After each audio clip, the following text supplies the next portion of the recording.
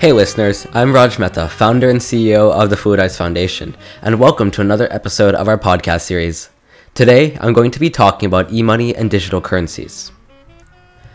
An electronic substitute for cash or fiat currency is electronic money or e-money.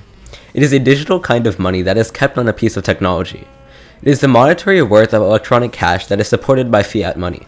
Other than the issuer, parties accept it as payment. The electronic device could be hardware like a smartphone or a magnetic device like a prepaid card, or it could be software like a banking system or a payment service provider like PayPal. Electronic wallets, often known as e-wallets, can either be hardware or software-based electronic devices used to store e-money. According to the European Central Bank, electronic money, e-money, is broadly defined as an electronic store of monetary value on a technological device that may be extensively used for making payments to entities other than the e-money issuer.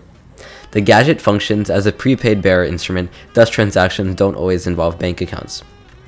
Of course, a cashless payment system that facilitates rapid and simple money transfers of any amount is a major benefit. Citizens who don't have access to reliable, accessible, and secure financial services might be given more influence over the usage of electronic money. For instance, poorer nations use mobile money services. Users of mobile money can use peer-to-peer transactions to replace cash without having a bank account. But how does e-money work? E-money is the form of money that is regulated by the same institution that issues fiat money. A bank is required for the processing of transactions. A clearinghouse is a centralized bank that processes these transactions. E-money is commonly utilized in industrialized economies, and developing ones are embracing it more frequently. E-money is moved digitally from one account to another, utilizing the funds that are kept in the account, using an electronic funds transfer (EFT). EFTs are used to distribute funds to people through a number of governmental programs, including Social Security, Supplemental Security Income, and the Department of Veteran Affairs. What are the pros and cons of e-money? E-money is now a viable option as a platform for financial transactions thanks to advancements in technology. E-money offers a quick, simple way to access financial services and a more effective way to store, send, or receive payments. The convenience of carrying less cash in your pocket and the fact that it is more secure against theft than cash are also advantages. Additionally, there are more individualized banking tools and services, as well as automatic financial record keeping. The advantages of e-money may be accompanied by certain drawbacks, such as fraud, privacy concerns, probable identity theft, the risk of failing cards, and the charged value, and technological failure. A digital currency, often known as an e-currency, is electronic money. E-currency includes virtual currencies like those used to monetize video games, as well as cryptocurrencies. A cryptocurrency is a form of digital or virtual money in which peer-to-peer transactions are made and then processed by computers connected to the network. Transactions are often validated using a computational technique chosen by the entire network and kept on a database known as a blockchain.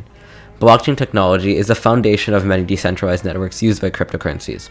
A distributed ledger is a database that is synchronized and accessible by several participants across various locations and regions. They can exist independently of governments and other central authorities thanks to the decentralized nature.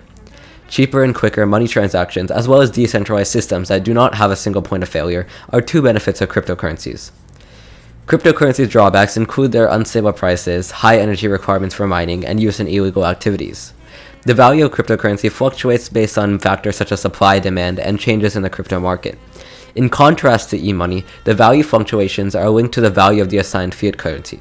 Today, there are thousands of other cryptocurrencies, with Bitcoin being the most well-known and valued. Stablecoins. A stablecoin is a type of cryptocurrency that is linked to a stable reserve asset such as gold or the US dollar. In comparison to unpegged cryptocurrencies like Bitcoin, stablecoins are intended to lessen volatility. Due to the fact that the prices of stablecoins are tied to a reserve asset like the US dollar or gold, they serve as a bridge between the worlds of cryptocurrency and conventional fiat money.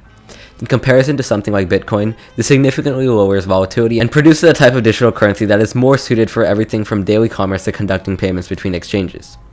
Virtual currencies. Virtual currencies are a sort of unregulated digital money, produced and typically controlled by its developers, and used and accepted among the members of a certain virtual community, according to the European Central Bank. Digital representations of value known as virtual currencies are traded across online networks or the internet.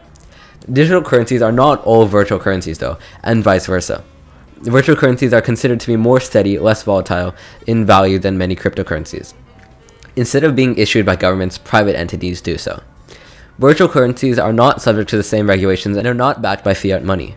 Tokens used as in-game currency in video game monetization are one example of this form of currency. A token has a specified value, and that value must be used within the game's context. Virtual currencies are not e-money because they have a cost. Access to financial services has undoubtedly been easier thanks to digital currencies, and with continued technological advancement, there is promise and hope for greater financial inclusion and closing accessibility gap. To safeguard consumers from the risk of fraud, security and laws must continue to advance. Hope you liked this episode, and be sure to catch our next one soon. To stay informed whenever we release a new podcast, please subscribe to our newsletter at the bottom of this page. If you're listening to this podcast, you are likely as passionate about financial inclusion as I am.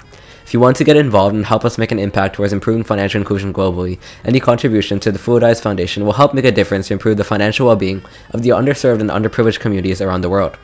You can also check out our various projects and initiatives and join our team and volunteer as a teacher for our Learn Ed program. You can find more details about each of these on our website, www.fluideyes.org. Bye for now, and see you in the next episode.